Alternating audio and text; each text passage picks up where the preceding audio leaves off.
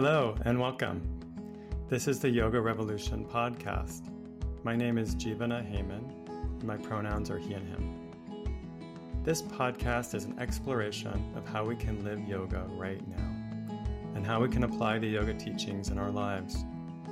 We'll discuss the intersection of yoga and social justice, as well as how to build a practice that supports our activism. All my guests are contributors to my new book, Yoga Revolution, Building a Practice of Courage and Compassion. Thanks so much for joining me. Let's get started.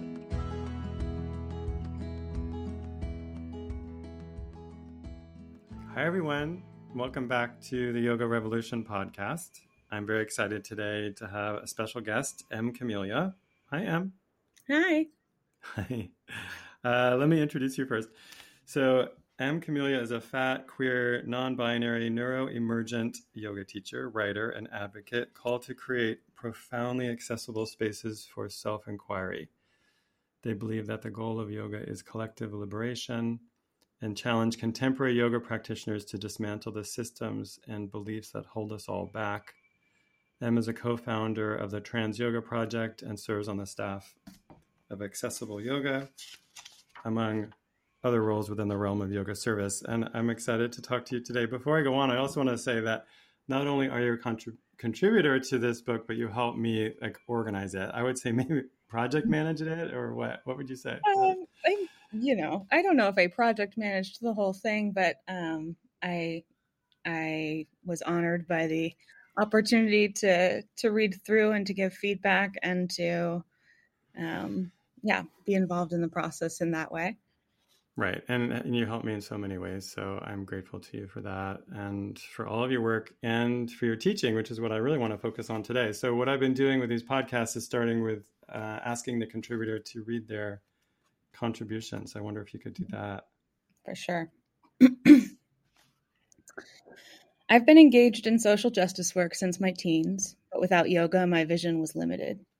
My practice has taught me to answer to an internal authority and stand in my innate agency. By working to reflect my truest, deepest nature instead of mirroring dominant culture, I've begun to understand consent on a deeper level. The divine in me, yoked to our collective divinity, already knows liberation, and it speaks the language of sensation. When I'm acting in alignment with inner wisdom and my unique purpose, I feel it in my body. Profound peace and satisfaction despite any challenges. I call this my divine yes. At my most discerning, this sensation is my charioteer, driving me to act, explaining my role, and providing direction. To me, this is Ishvara Pranidhana, a willing surrender of illusory individualism and a commitment to co-creating a just world that elicits a liberated collective yes. Oh, I love that so much. Thank you. That's awesome.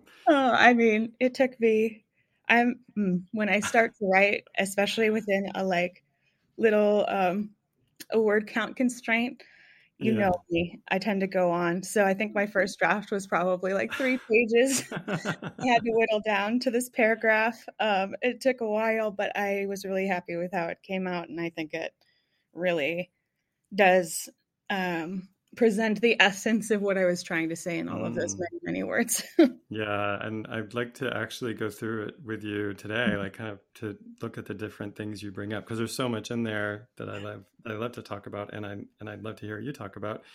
I want to say that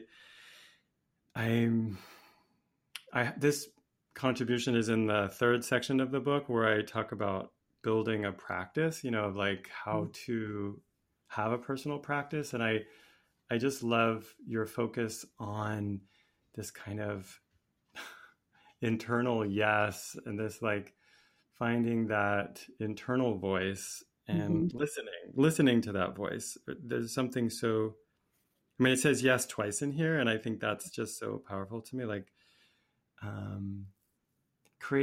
Cultivating that sensitivity that allows us to hear that. Do you know what I mean? Absolutely. Yes and no. And recently maybe are kind of big themes in my own practice and just, in my life, which ultimately is my practice. To me, there's sort of a boiled down example of duality and also something that's just so necessary to explore as folks existing in the world and needing to navigate it and make decisions. They're words we use all of the time, and I don't know that we necessarily stop and really think about the deeper implications of either one. And maybe we think more often about the deeper implications of no rather than yes. We talk about boundaries, right? We talk about, honoring our own physical, emotional limitations, our time limitations, and honoring our own needs within that. So I think we do talk about how to say no, even if we take a long time, or even if I had taken a long time at least, to really internalize and learn how to set good boundaries. But I don't know if we necessarily spend as much time talking about yes. To me, the metaphor that makes the most sense is like thinking about a long journey, right? Our lives are a journey, and we all have a starting place, and wherever you are right now, that is where you are right now, and it's the starting place for the rest of your life. And if where I am in the present moment in any facet of my life or in general is feeling like a no, if I'm not feeling satisfied, I've learned through my practice to sort of feel those cues in my body. But if all I can do is say no, then all I can do is push off from this spot, from this moment right now. And it's a little bit aimless. Yeah. Like I can say I'm unhappy, with where I'm living as an example. Right. But that is not enough to give me actual direction and to put real motivation behind the decisions that I make. Because if all I'm doing is saying no, I'm just sort of kicking off of my current position, but not in any given intentional direction. So it's really about figuring out what it feels like in my body, in my mind, what sensations come up when I think about something or experience something that really is a deep yes for me.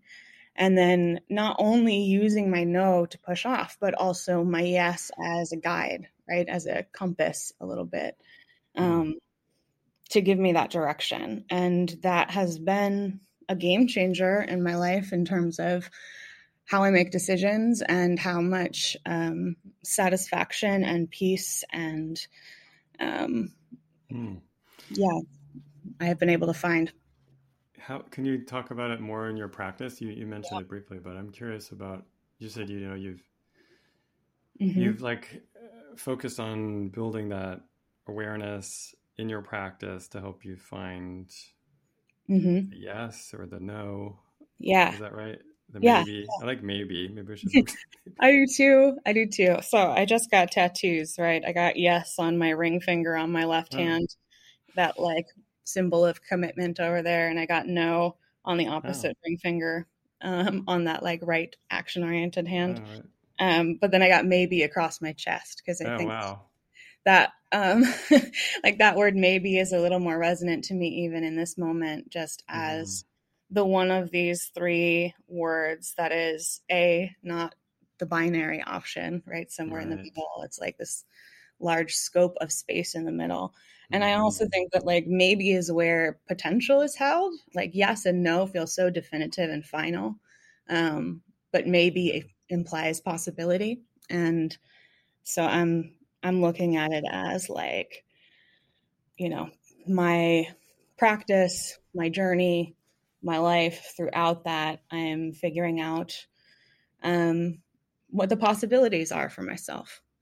I'd say that this comes into my practice in a lot of ways. I think one of the ways that like I like to think about as maybe more of a tangible metaphor is with the body, is with asana practice and movement practice in general, as well as just like body awareness and interoception, and whether I'm actually moving through postures or moving at all, doing that practice of checking in with my body internally, and of course, movement practice and meditation and all of the other practices within yoga have helped me hone some of that interoception and that sensation, that ability to feel into my body. But if we talk about it in terms of asana, you know, if I am in my body, if I am really tuned in to what I'm feeling, often I feel somewhat of a call from my body, right? You know, something is uncomfortable or something feels really great. Something feels like a yes or a no, right? If something hurts, that's a no. So I adjust, I adapt, and I move myself into a position where I feel that ease and that that yes in my physical body of like, yes, this fits. Yes, it is serving whatever intention I have put behind this practice or that I'm exploring right now. And it doesn't really matter what that looks like aesthetically. It's about that internal sensation of following the guidance of my body, right? Of letting pain speak to me, but also letting pleasure speak to me just as actively. Right. And I've learned a lot of, from you around consent and power dynamics in yoga. And I feel like that is the key, like that we start to focus inward rather than listen to external authorities, either other people's voices in our head or actual voices like of the teacher or of the culture. It seems like that's where our practice really grows out of, like our personal practice. When I trained to be a yoga teacher in 2016, it was at a studio called Capitol Hill Yoga. It was literally a few blocks down Pennsylvania Avenue from the Capitol, the mall, the National Mall, near the White House. And we had, other students within our studio who were very, very like high-powered folks in government, including like senators, right? Coming to classes at the studio because it was very close. And we did these like lunchtime and kind of break time classes that folks would walk into, along with, folks from the local neighborhood. There was a large diversity in that clientele, but a lot of people who worked on the Hill and had a lot of power in their day-to-day lives. And I had the experience as I started teaching there of just really thinking about the inverted dynamic that was happening as I was teaching to folks with all of that power in other realms of life, right? Where like the decisions that they're making, maybe even later that day, could very largely affect my own life. And here I am at the front of a room, giving them essentially direction about what to do with their body, right? And I was definitely trained, as I think a lot of people were, to teach by command and not really use any kind of invitational or trauma-informed language.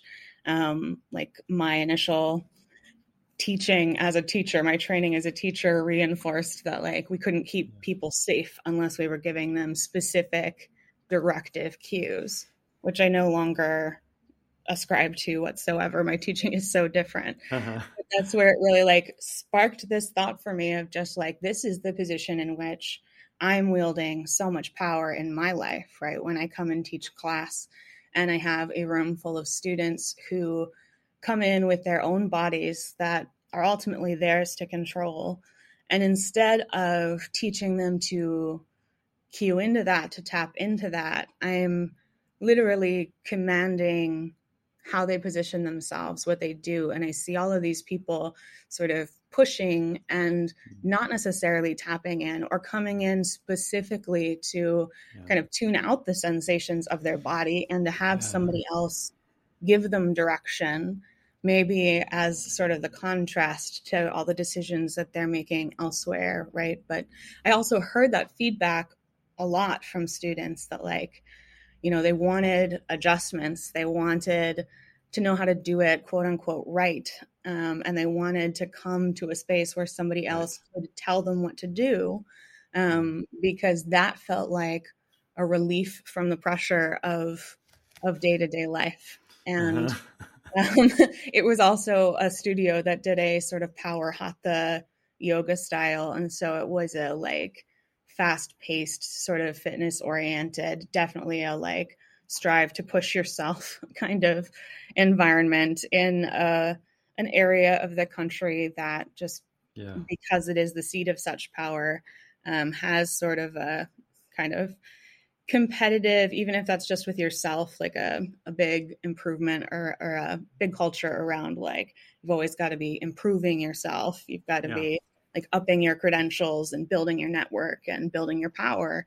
And I just knowing my own practice, especially as I continued to practice for a few years after some of those initial experiences and continued my teaching practice as well, just started to notice that, I was getting the least out of group asana classes where there was sort of a one size fits all, this is how you do it the right way directive, that was actually feeling constraining, and that my sort of resistance to authority just continued to build to the point where I would go into those classes and I would leave feeling completely annoyed and frustrated that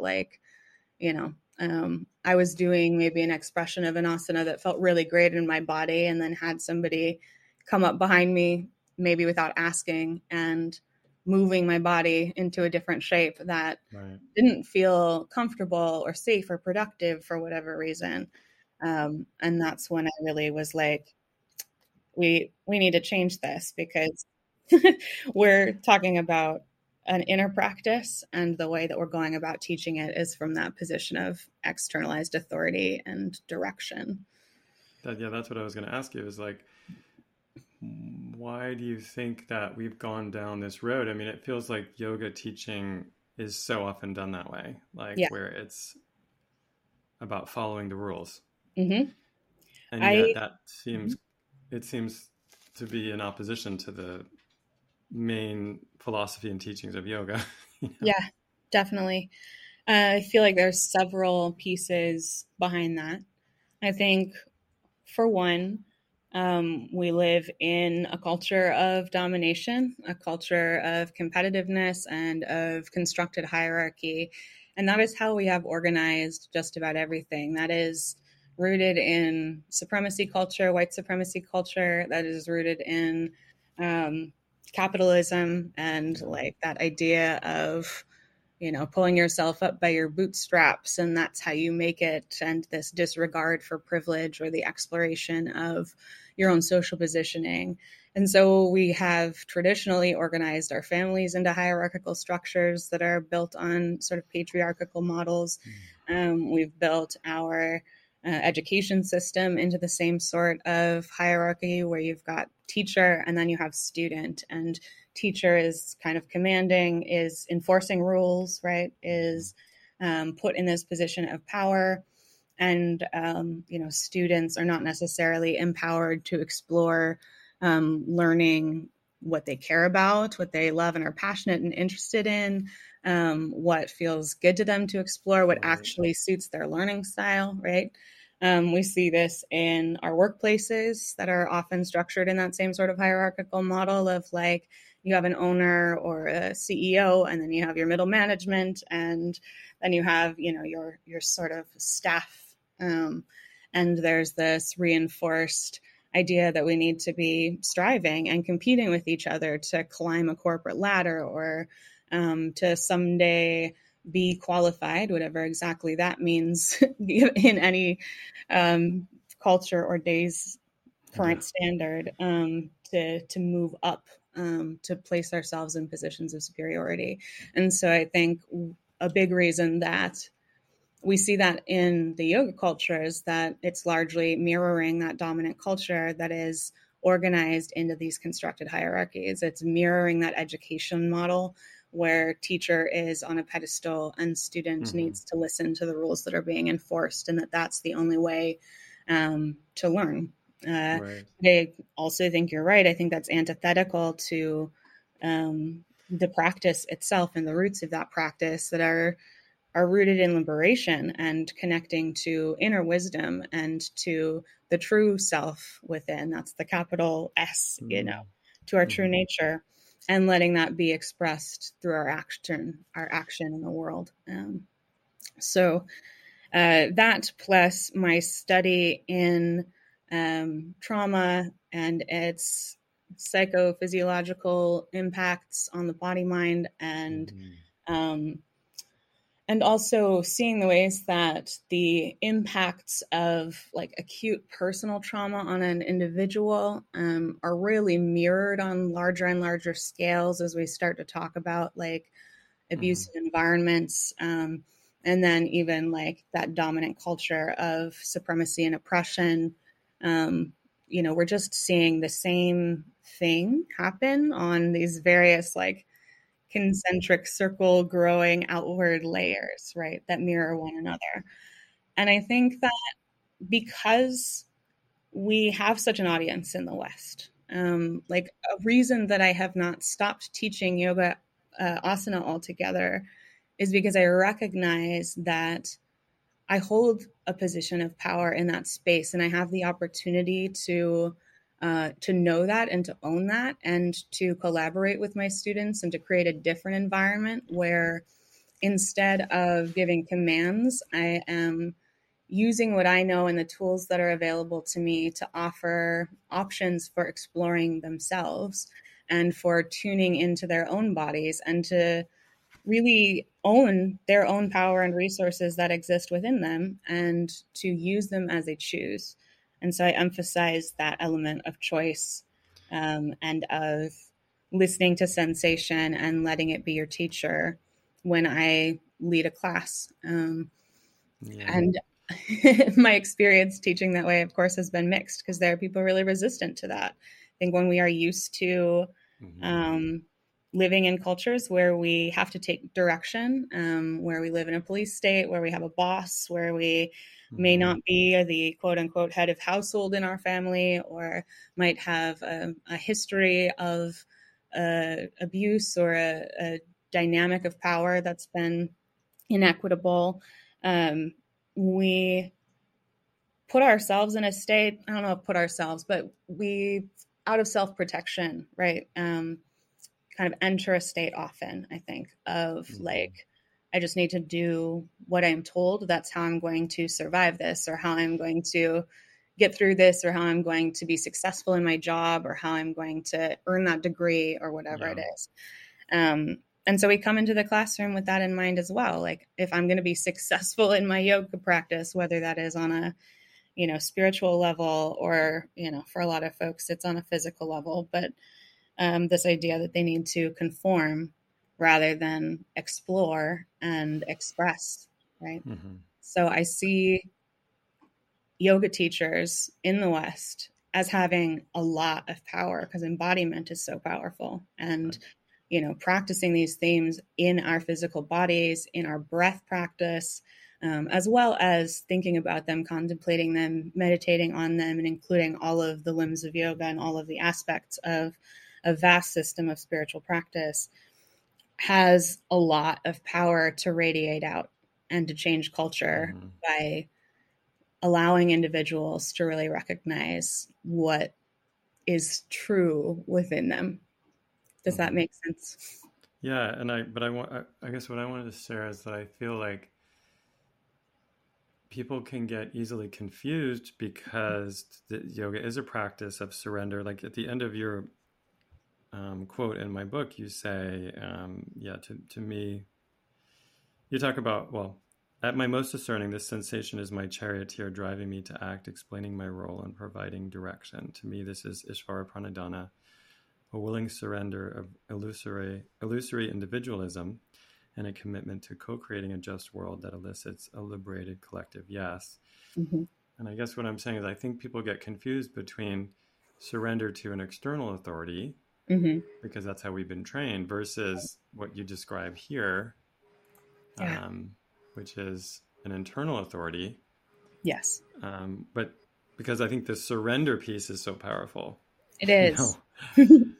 Yeah, I think it is so powerful. And it took a really long time for me to even come to the level of understanding that I feel like I have right now about that being a surrender to the higher self. That, I think about the Kosha model as being like the innermost self. We have to peel back the layers of our conditioning, and we need to peel back all that's been internalized by those external authority figures and see if we can sort of extricate that and build skill and capacity in feeling ourselves through all of those various layers of knowledge Yeah. and wisdom that our bodies hold, and that our energy body holds, and all of those different koshas, those sheaths of the body hold, until we can get to the deepest place that we have access to and figure out what yes is there. And so there's a little bit there too for me that kind of brings in the concept of like dharma or purpose or fitting into the larger whole, right? That we need to figure out the reality of ourselves and act from that place to be in alignment with the whole, right?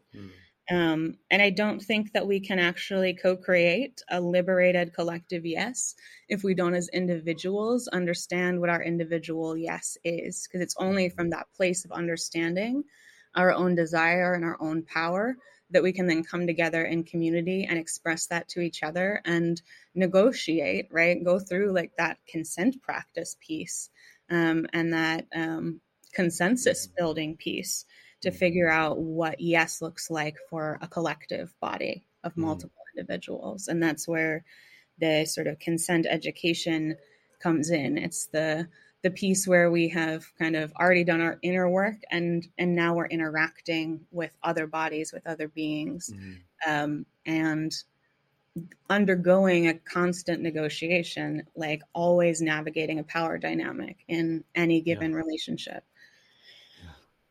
Yeah, that's helpful. I want to go back to something you mentioned. You talked about trauma and how that impacts. Well, what I heard you saying is that impacts our almost like our ability to trust our experience or something like that. That's maybe what's happening, and I just like that kind of reframe of trauma informed yoga because I feel like trauma informed teaching is kind of misunderstood and almost used to just like overly simplify the teachings or sanitize them rather than to do this, which I think is what you get to, which is give people a connection with themselves, give them back agency and power. Because I feel like that's really what trauma informed teaching could do. Yeah. Right. Yeah. I do think it's what it aims to do. I think a lot of what we call trauma-informed models today come out of sort of a westernized psychological model, and that's where you get that sanitization and that sort of disruption from the roots of yoga. I was recently on the faculty for a training that was led by Susanna Bargataki, and she was talking about trauma-informed yoga in a session recently, and the statement that I really took away from that and hold on to was that the roots of yoga are inherently trauma-informed, that if we are honoring authentic practice, then we are already teaching in a trauma-informed way because we are already offering skills and teachings and practices that tune people into their own sense of agency and sovereignty, and then to express that beyond themselves. And I think that that's what some of these newer, Western science-informed models are also intending to do. I just don't think we need to, nor do I feel it's appropriate to divorce, that empowerment and that model from source, right? Like I'm here for science and research, but I'm also here for integrating that with the truth and understanding that the only reason we've needed to create those models is because we've already strayed too far away from the roots of yoga. Yeah, I love that connection too.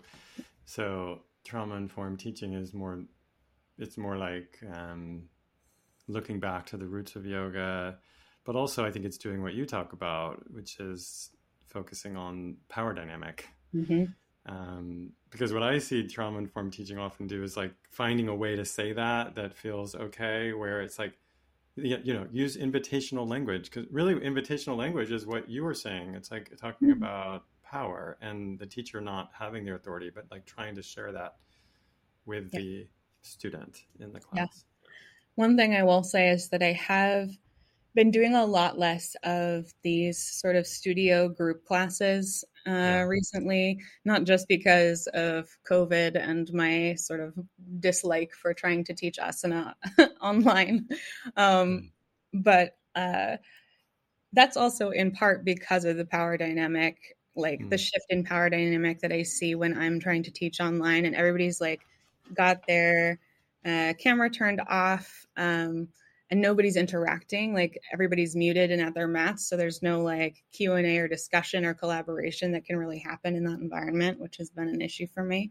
So I have been doing a lot more one-on-one teaching, which has its own challenges in terms of like financial accessibility, but in terms of the dynamic there, it is so much more evident, and so much easier to discern sort of the power dynamic that's at play and to have a real conversation and negotiation about that and to be in dialogue with the student throughout the practice. And that's an element of teaching privately or to much smaller groups that I find really, really profound in the feedback that I get from them, in the way that the practice is impacting them, and also in terms of being able to really co-create that yes. I think that there are ways that, especially in person and even online, we can work towards that sort of culture in the practices that we lead or participate in.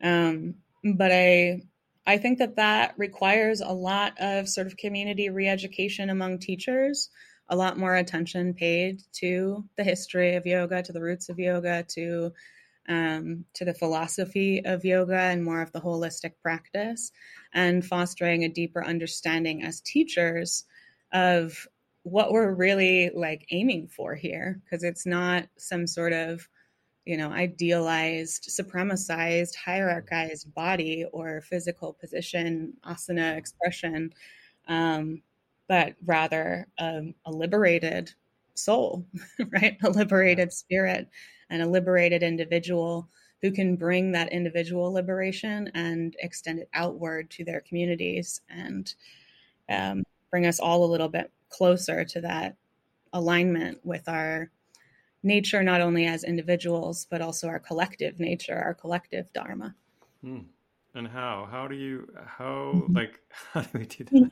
Yeah, yeah. I think that a lot of it has to do with starting even before you hold a class, before you're in space with folks. Like I think doing, of course, your inner work, and the teachers that I respect will always tell you like you need to do your own practice, right, and continue to be a practitioner as a teacher.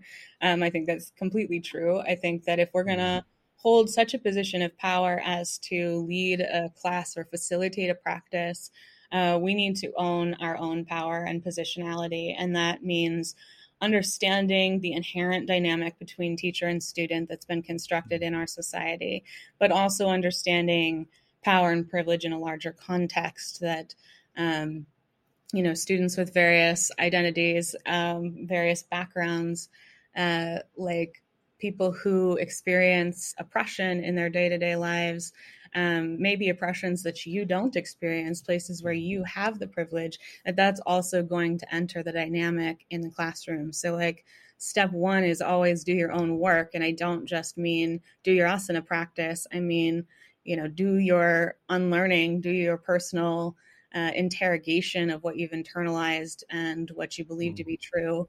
Make sure you understand your positionality in the social landscape as well as in the classroom dynamic. And then Mm.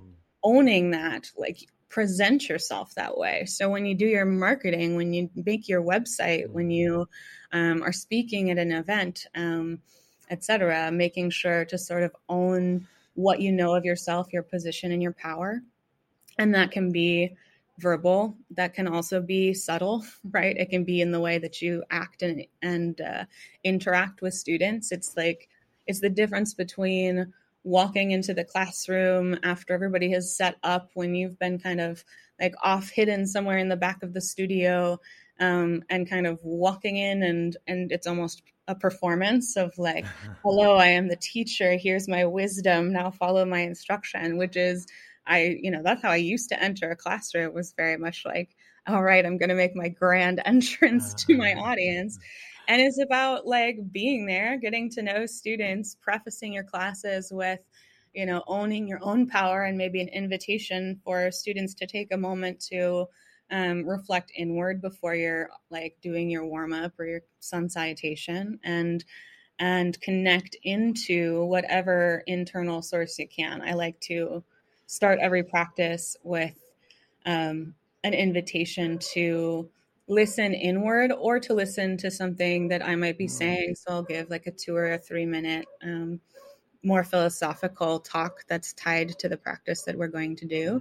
But I also always give folks the option there to just be tuned into their bodies and their breath and to tune me out. And I always preface class with exactly what I'm saying, that like, this is exploratory and this is for you. It's your practice, and we're here in community.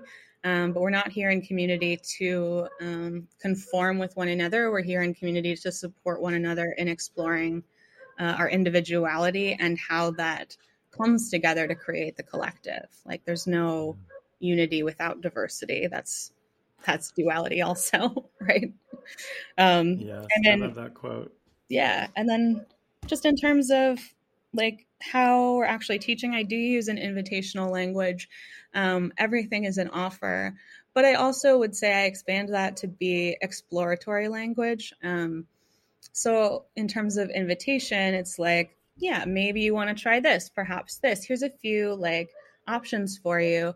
And often at least one of those is going to be something that's really dynamic and fluid and exploratory, and less of a static asana and more of a like, maybe you choose, instead of like taking any given arm position, to like circle your arms and pay attention to your shoulders and your back and your chest, and notice, what level of rotation, what position for your arms in this shape feels like it's serving you best, or is bringing you pleasure, or is offering you something that you're looking for in this moment. And then you create your arm variation from there, right? It doesn't have to be one of these pre-prescribed ideas.